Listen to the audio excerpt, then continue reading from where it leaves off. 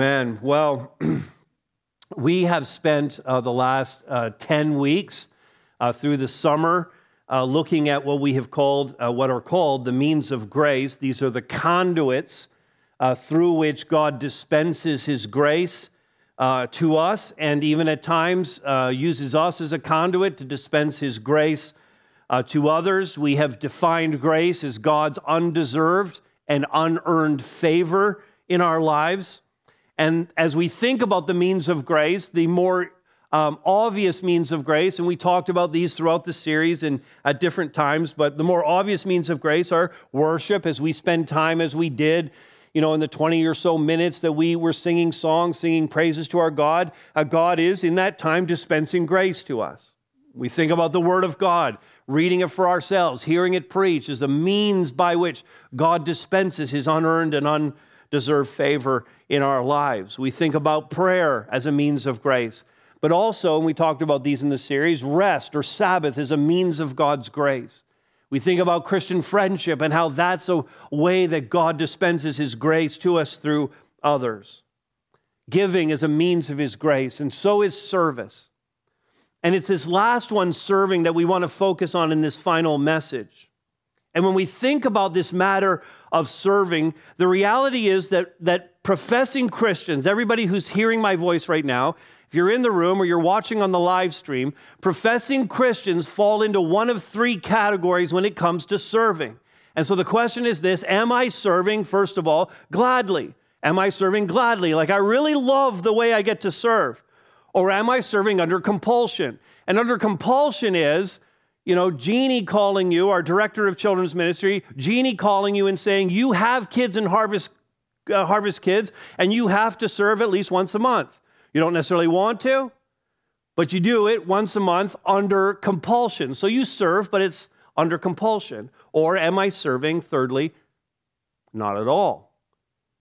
And again, if you're hearing me and you're a professing Christian, you're falling into one of these three categories. And the hope is that every Christian would be serving gladly. We'll take you serving under compulsion if we have to. The hope is we can move you from serving under compulsion to serving gladly. And if you're not serving at all, we hope to move you at least to serving under compulsion, but perhaps serving gladly as well. And each of you alone can assess at this moment, as we get into this message, which category you fall into. The reality of the situation is that the last 2.5 years have resulted in a drop-off of people willing to volunteer their time. Every pastor that I talk to, and we're constantly comparing notes, what's happening in your church, and we're trying to learn things from each other. And as we've compared notes coming out of the last 2.5 years, it's pretty obvious among the top 2 or 3 things that every pastor is talking about is the drop-off of people willing to serve in the church. Almost without fail, as I talk to pastors and we ask this question, that's what they're going to say. It's just so hard to get people to serve now. Harder than it was before. And it was harder before. It was hard before. And in fact, this is a trend that's happening not just in the church, but across the board in nonprofits. The CBC reported in July that nonprofits in the city of Toronto are seeing a 20% drop-off in volunteering, and it's happening at precisely the moment when more needs are surfacing. In the article, this is what they said: community groups in Toronto have seen a decline in the number of volunteers over the past year, and experts say pandemic fatigue, fear of getting infected with COVID-19, and financial barriers are all contributing to the drop. And when I read that, I get it. I understand the times. I know what's been happening. I get it. But as a Christian and as a pastor, I don't get it. I don't understand it at all. Not for those who profess faith in Christ. I get for those who are outside the church, who are volunteering in nonprofits that have nothing to do with the gospel. I get how all of these excuses could actually play into a drop in volunteers. But that's not us. We're in a whole different category of people because our calling is higher, and we have the indwelling Holy Spirit in us, empowering us to do the mission that Jesus Christ has put before us. And as we've seen in this series, when we feel weak, when we feel like we can't get it done, God stands ready to dispense the awesomeness and abundance of his grace into our lives to give us the strength to do it. And so what we have for today is this, and it's in your notes and it's on the screen. My work for Christ, and work for Christ is one of those 4 definitions that we have for a disciple. My work for Christ is a means of his grace to me and to those I serve. Does that sound good? Ready to go after that? I'm a little concerned, and I'm going to tell you right now, this is not an easy message. This is not an easy message today. And I'm not going to pray again because I've already prayed, so there's no opportunity for you to slip out unnoticed. So this is a tough message, so just buckle up. My work for Christ is a means of his grace to me and to those I serve. So let's start with this. I am equipped to serve. Now, these are all stated as first person pronouns, so you can say this for yourself. But I am equipped to serve. Every Christian has talents. And some Christians are like, well, I don't know what I could do. I don't know what I'm good at. Well, let me just ask you a question. Just as we get started here, let me just ask you a question. Do you know how to operate a vacuum cleaner? Just raise your hand if you can operate a vacuum cleaner. I'm not asking you if you do operate a vacuum cleaner. I'm just asking you, theoretically, you know how to operate a vacuum cleaner. I'll wait until I'm seeing a lot of 20-somethings and teenagers raising their hands right now, parents, just so you know. Okay, no, raise your hands again. I didn't get to see people on this side. Y'all know how to use a vacuum cleaner. There's some people still not raising their hand. I don't understand. I mean, the reality is that this place doesn't clean itself. You arrive into a very clean, put-together building.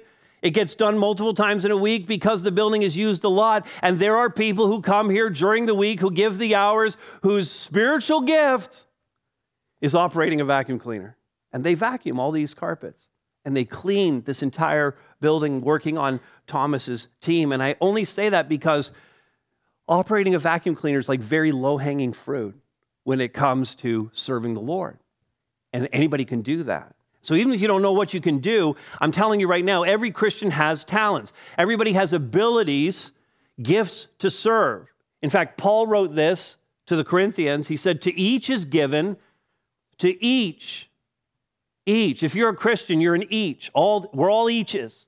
Okay, to each is given the manifestation of the Spirit. He's talking about gifts there.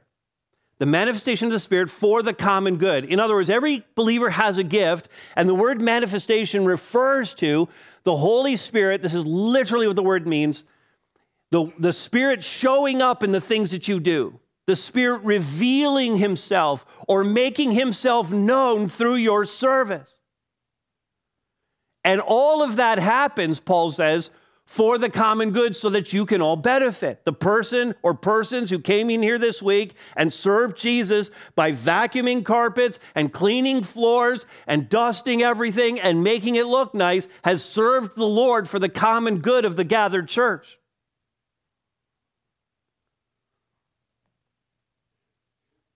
I am equipped to serve. Now, in the same passage, Paul then lists a number of the more miraculous gifts or abilities. He talks about tongues. He talks about healing, prophecies. Then he follows it up with some of the more common ones or more mundane gifts, if you will. In 1 Corinthians 12:28, he talks about those who have the gift of teaching and those who have the gift of helping and those who have, that might be vacuuming. Helping could be vacuuming. The gift of administration. In Romans 12, he has another short list of gifts, and he adds ones like exhortation, the ability to encourage people, to say a word that just lifts them up, or the gift of generosity, which is the gift of giving.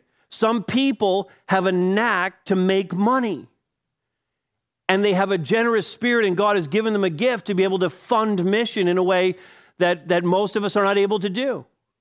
We should all be giving, but some are able to give at a level that's much higher because that's actually their spiritual gift, this gift of generosity. Or the gift of leadership is also mentioned in Romans 12. The gift of mercy is mentioned in Romans chapter 12 in the list.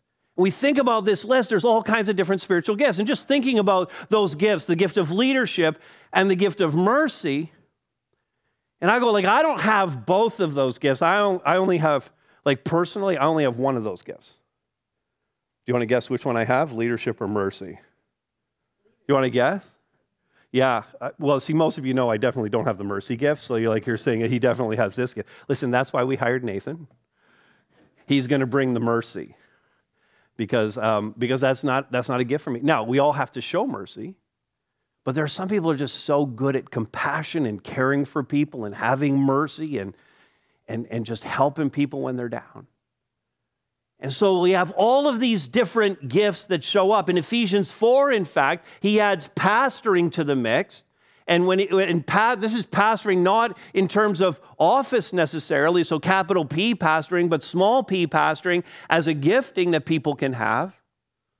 So this is not only those who would have the title and be pastoring vocationally, but non-vocational elders are also pastoring. Those who are small group coaches who oversee several small groups in our church are pastoring. Those who are overseeing a single small group as small group leaders are pastoring, small p. They're caring for a dozen people in their families. Well, it's a spiritual gift. And so there isn't one comprehensive list. I just took you to 3 different passages, and I believe there are other gifts that come out as well that aren't even listed in the scriptures. And we might conclude, as Paul does in 1 Corinthians 12:4, that there are a variety of gifts. There are just many different gifts, not all of which are listed. And the point is simple. Everyone has at least one gift or spiritual ability through which the Spirit desires to manifest himself. You have a gift. If you're a Christian, you have a gift. And the only question is, are you using your gift? And you might say, I don't really know what my gift is. More often than not, I could say a few things about this. More often than not, it parallels the abilities that are already in us. Maybe things that we do vocationally. We could also apply in the context of the church. Often, but not always, we see school teachers who are teaching children all week long, and then they go, I just naturally drawn to harvest kids. And sometimes those school teachers are like, I have kids Monday to Friday. That's the last thing I'm doing. Where's the vacuum cleaner? They'd much prefer to go and do something without kids. But sometimes it's what we do in our professional life or how we live in our homes is going to dovetail right into what we do in the church. Administrative people who are just gifted organizationally might find themselves behind a desk or behind a Mac somewhere in the ministry. Business people end up leading teams. None of this should take us by surprise. But if you're still confused at the end of that, you could still go through a few other processes to see whether or not you have a certain gift or you're suited for a certain ministry. The first methodology is simply trial and error. That you would sign up for a ministry and go, you know what, I'm just going to try this out for the next 4 months and see if this is a good fit for me, if I'm actually effective in doing this. And I would tell you right now that if before this day was out, you found any one of our pastors or ministry directors and you went to them and said, you know what, I don't know what I should be doing, I don't know what my gifts are, but I just want to start somewhere, I want to do something. And I'll tell you, whichever ministry director or pastor you go to, that one will recruit you to their ministry. So if you go and ask Jeannie, you're going to end up kids ministry. If you go ask Dwayne, you're going to end up as a small group leader or host. If you go and ask Rafi, you're going to end up on one of the connections teams, the welcome teams. Wherever you go and talk, if you talk to Jordan, he's going to recruit you to youth ministry. And so go and ask and try something. And 4 months later, if you're loving it and there's some effectiveness is coming out of what you're doing, keep doing that. And if not, move on to something else and try. So try trial and error. It might help you out to figure out what you should be doing. Secondly, ask your friends what they think you're good at.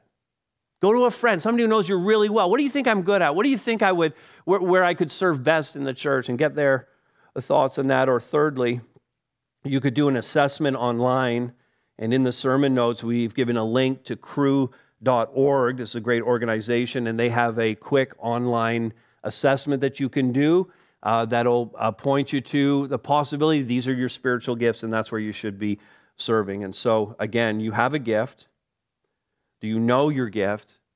And are you using that gift for the glory of God? Because this next part is also true. I am part of God's ministry plan. I'm part of God's ministry plan. Yes, God has, I remember taking a course in Bible college called Philosophy of Ministry. God has a philosophy of ministry that's articulated in the scriptures. He has a certain way that he wants things done in the church. Not so much in the specifics, because there's lots of diversity in gospel-centered churches, but certainly in the overarching patterns of how we approach being the church. It's laid out for us biblically. And Paul states it this way. This is in Ephesians 4:11 and 12. And he gave, speaking of God, he gave the apostles, the prophets, the evangelists, the shepherds and teachers. In other words, he gave key leadership positions in the church. I'm going to ask a series of why questions now. But he gave a series of leaders, key leadership positions in the church. Why? To equip the saints. How many saints here this morning? Raise your hand if you're a saint. The people beside you are disputing your claim to be a saint. But biblically, if you're a Christian, your sins have been forgiven. You're a saint.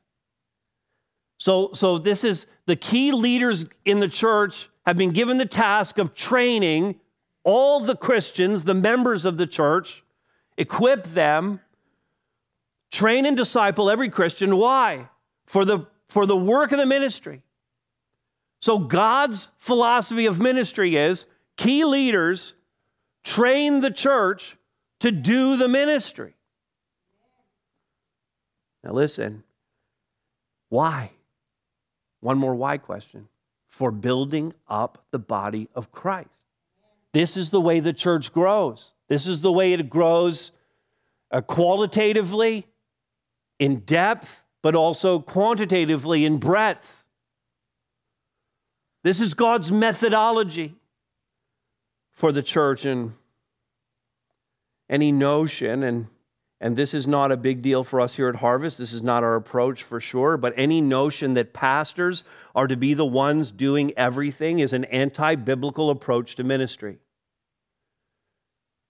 Any notion that pastors are supposed to be doing all the ministry is an anti-biblical approach to ministry. Denominations that are clergy-centered have abandoned the God-ordained model for ministry, which is everyone serves. Now, listen, that sets the stage. Everything we've said so far, that sets the stage for the church to be all that it can be. But when pastors don't equip and members don't serve, the church fails in its mandate to build up the body of Christ. And so Paul said to Timothy, his young pastoral apprentice, and he's trying to get him to understand this and to work according to his gifts in the church, to put the emphasis in the right place. So Paul says to Timothy, keep a close watch on yourself. Watch how you're living your life. And on the teaching, the gospel that saved you and the gospel that's changing you, but also he was gifted, Timothy was gifted as a pastor and teacher. That was his spiritual gift. That was his calling. So Paul says, keep a close watch on yourself and on the teaching. Persist in this.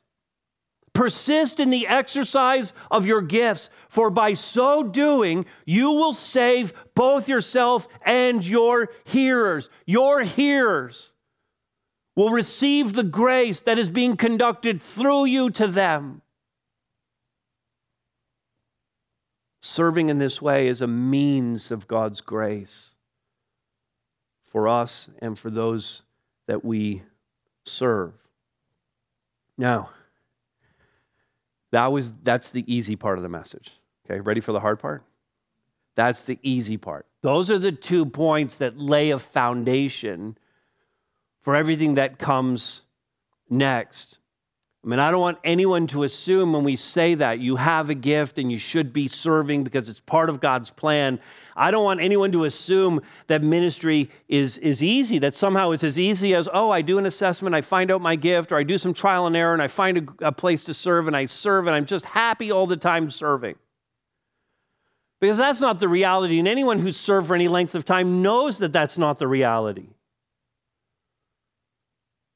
See, I'm to serve, here, see this third, I am to serve even when it's hard. And that needs to be a commitment that we make based on the facts that have been given to us. I am to serve even when it's hard. And even when it's hard falls into three categories itself. Like the ministry itself that we do could be hard. There are certain ministries that are harder to do than others, and they have their own burden attached to them. Or it could be that the ministry is hard because of what I'm going through personally. It has nothing really to do about the ministry, but just where I'm at in my life right now, and it's a really difficult season for me. And so getting to the church or getting with my group or going with my serving team just becomes a little bit harder because of where I'm at in my life right now. So it can be hard because the work is hard. It can be hard because circumstances in my life make it hard. Or it can be hard because you're serving people.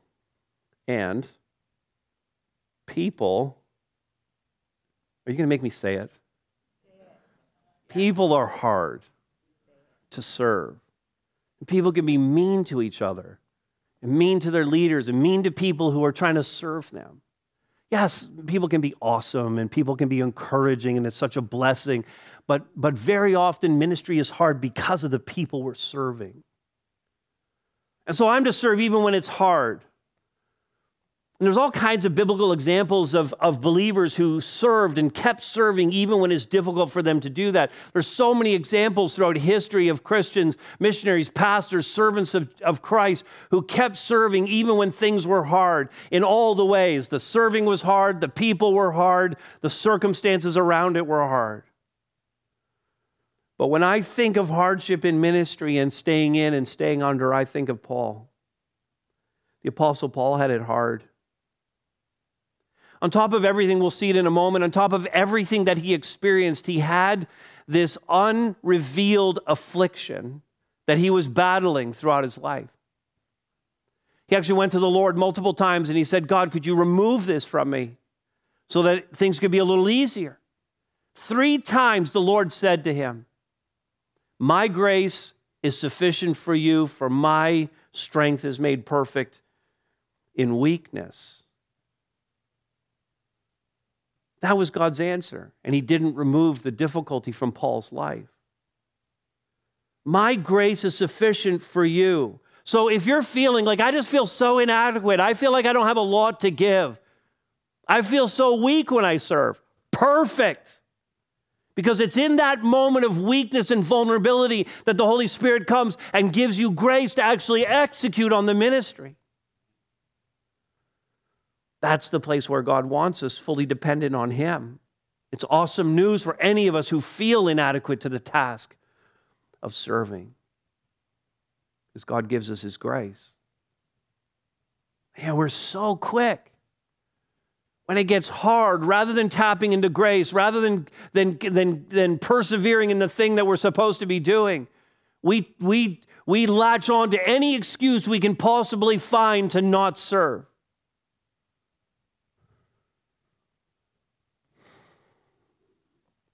Here's how Paul described his ministry. I said we'd come to this. So now Paul's, in his letter to the Corinthians, he's going to explain some of the things that he's been through. He just kept going. Now listen to this. Far greater labors. I mean, I had a lot to do.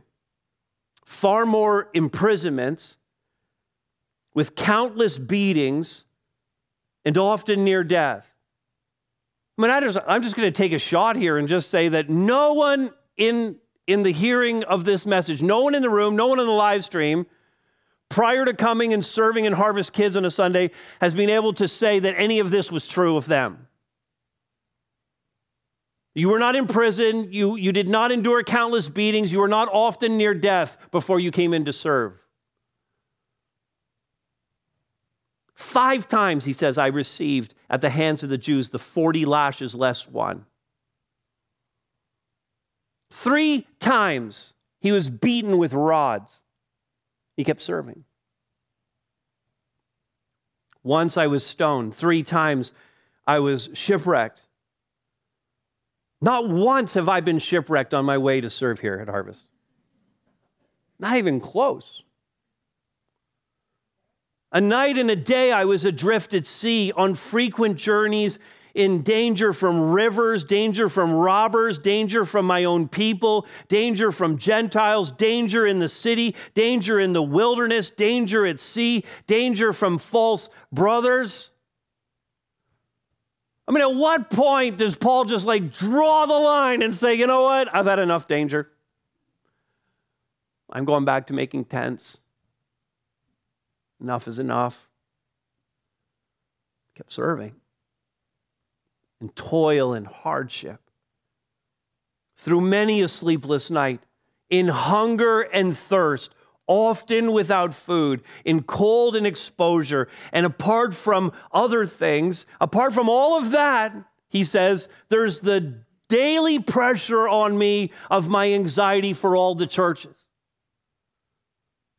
Just a burden for the people of God. Do you think he was ever tempted to pack it in? Like after the 3rd shipwreck, do you kind of just go, I just pack this in. But the thing is, with all of the accounts of Paul's ministry, never once do we see him considering that. Never once do we have him tempted to walk away from the ministry. We don't have him saying this isn't worth it.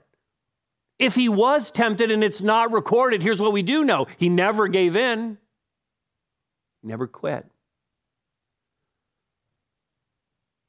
It seems to me that what we just read from Paul, that's the standard for when it's hard. Because it was really hard for him. And he just kept serving. But here's our list of so-called hardships. I mean, here are the things, and the difference is Paul went through all of that and didn't quit, but this list here, some of you are going to hear it and you're going to go, oh yeah, that was me and I did quit. That's the difference between our list and his. The list of so-called hardships that keep us from serving. I'm tired. Just tired. I'm tired on Sundays. Tired on Wednesdays. I can't serve at Awana. I'm tired. I just have a lot on my plate right now. Well, I'm 58. The plate never empties. There's always a lot on your plate. If you're involved in people's lives, you have a family, if you have a job, there's always a lot on your plate. Work is crazy. I just can't cope. Some people are just like, you know what? Kids are too young right now, so it's hard to serve. And a few years later, the kids are older now.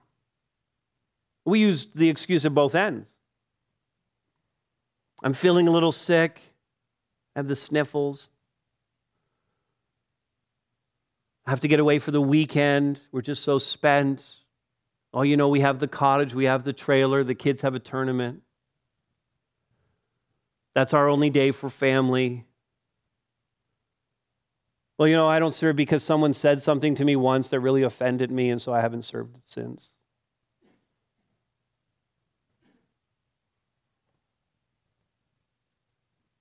Life is hard. I get it.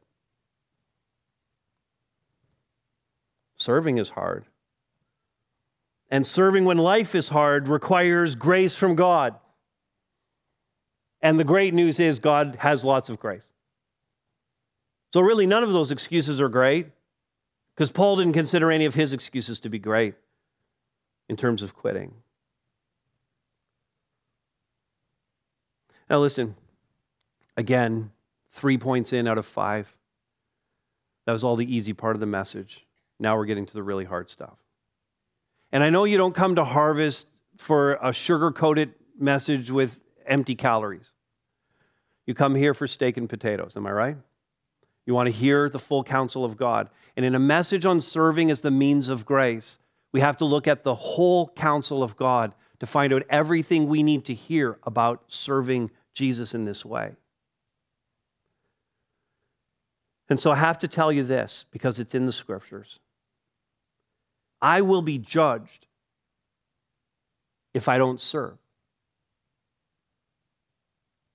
I will be judged if I don't serve.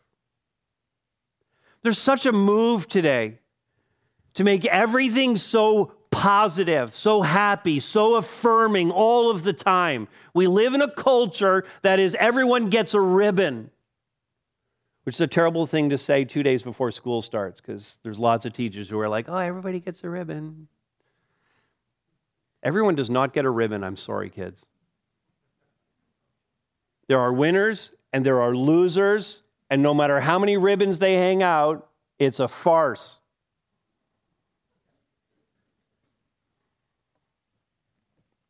Writing to Christians in a church like ours, Paul says this, okay, he's writing to the Corinthian church, a church just like ours. He's writing to Christians, believers, people who profess faith in Christ, and he says in 1 Corinthians 3, now, if anyone, Christians, if any Christian builds on the foundation, and he means the gospel, so the gospel's been preached, we've established this church, now ministry is happening built off of that foundation of the gospel. If anyone builds on the foundation with, now this is going to sound like the three little pigs, okay, for a second. If anyone builds on the foundation with gold, silver, precious stones, wood, hay, and straw, you get it? Like there's building going on, they're using different building materials. Is this not the three pigs?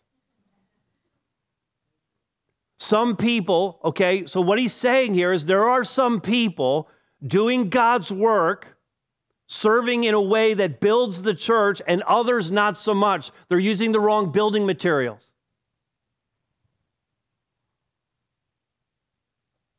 Each one's work, whatever you're building off the foundation of the gospel, each one's work will become manifest. It's going to be revealed, for the day will disclose it. Because it will be revealed by fire. So no big bad wolf coming, but fire's going to come and test every one of these homes.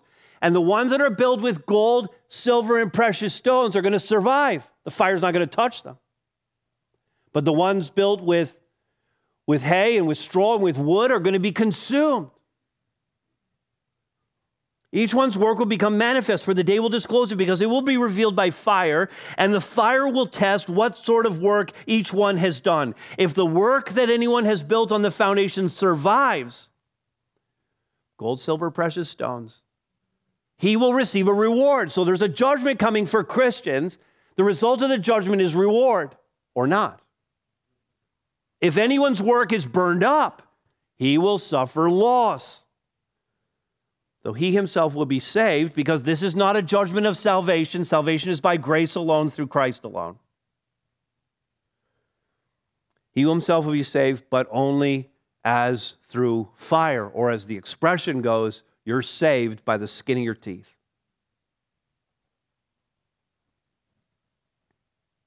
Anything else you did after getting saved, if you're building with wood, hay, and straw, anything else you did after getting saved was useless.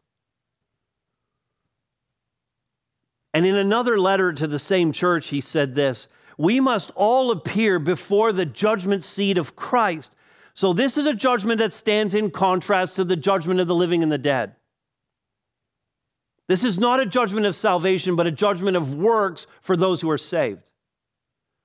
We must all appear before the judgment seat of Christ, so that each one may receive what is due for what he has done in the body, whether good or evil. So again, talking to Christians, not the unsaved. Having been saved and skipping the great white throne judgment that separates the living and the dead, the question for us is, facing that judgment, are you producing good works in your life, or are you producing something that's going to be burned up at the judgment seat? We have to think about this. And I'm compelled to share the warning. But it gets worse.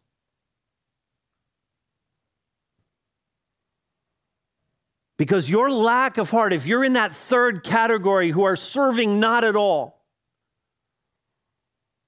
your lack of heart to serve may be an indication of something far worse. For this, we go into the Gospel of Matthew, and the account of the sheep and the goats.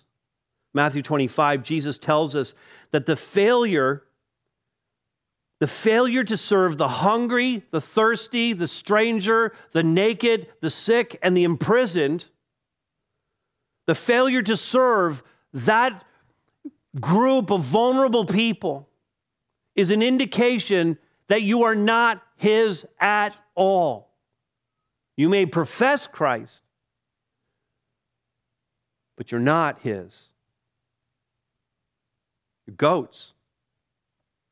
Separated the judgment because of your lack of care for others. It's not that was earning your salvation, but it was an indicator whether you were saved or not.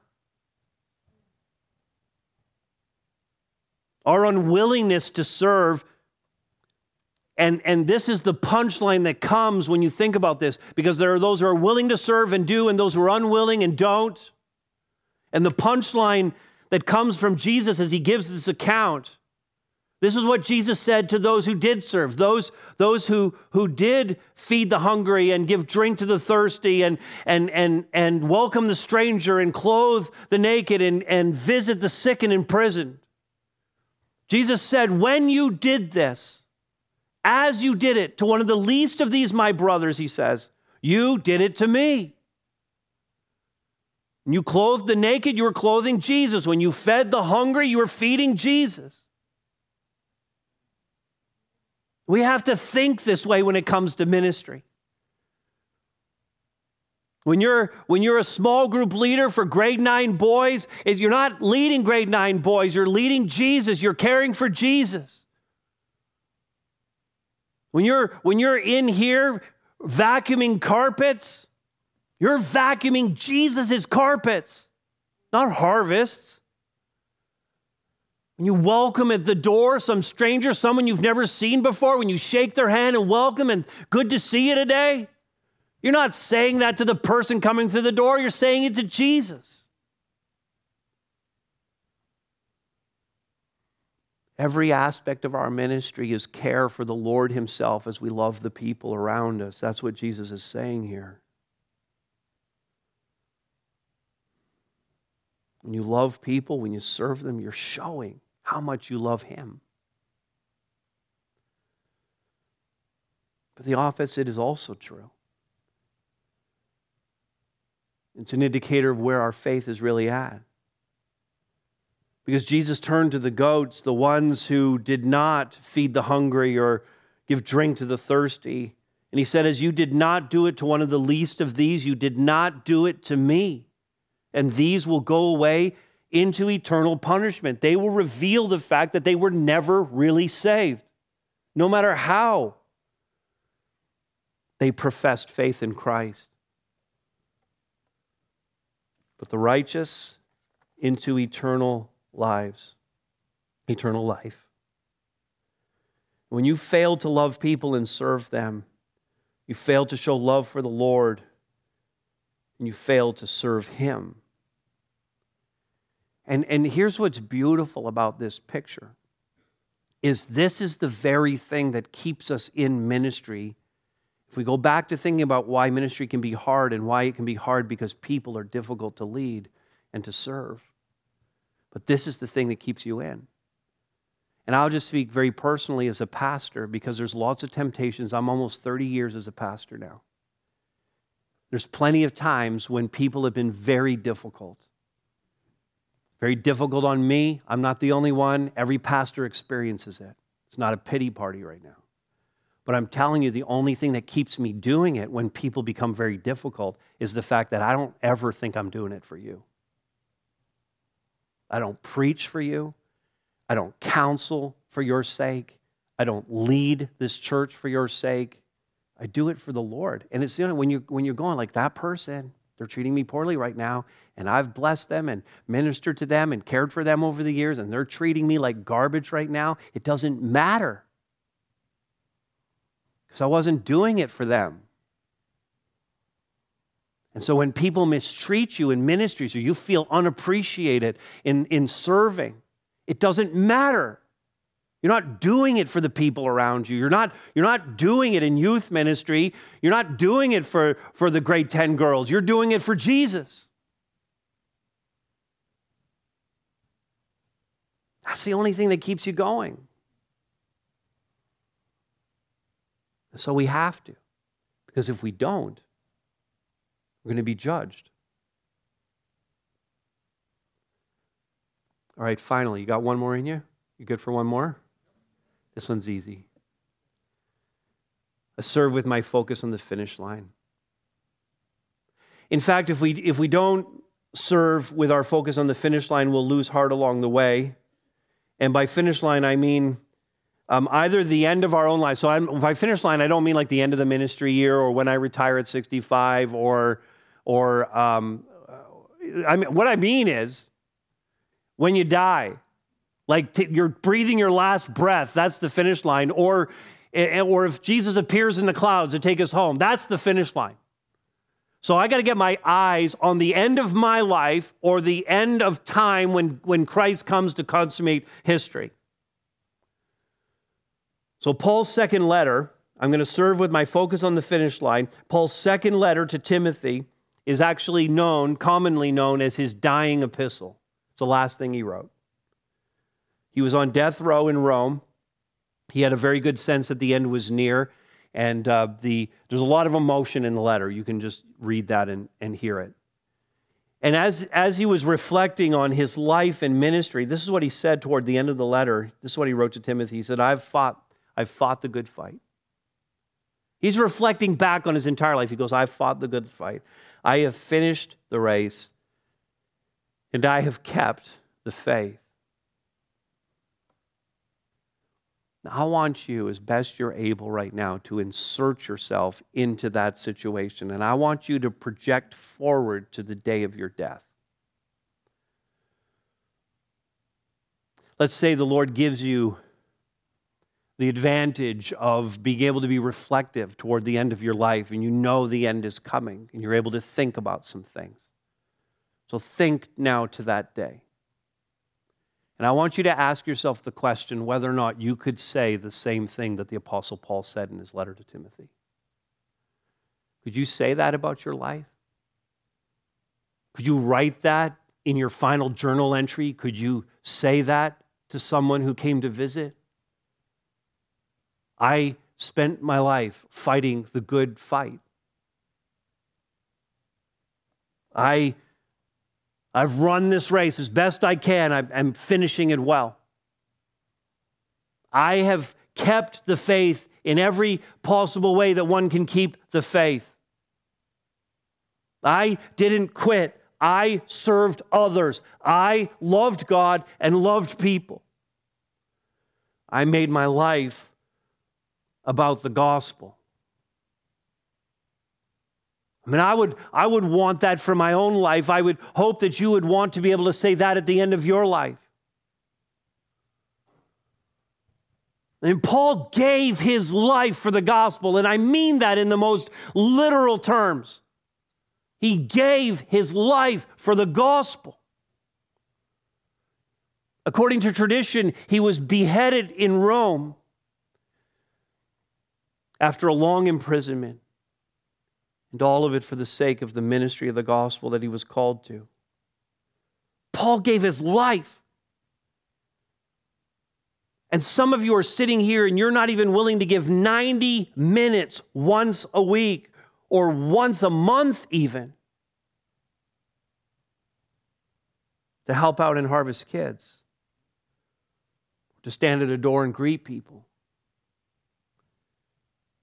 or vacuum a carpet. Paul had been saved by the death and resurrection of Jesus Christ. It so radically changed him that he spent his life proclaiming that same gospel to others that they would be saved.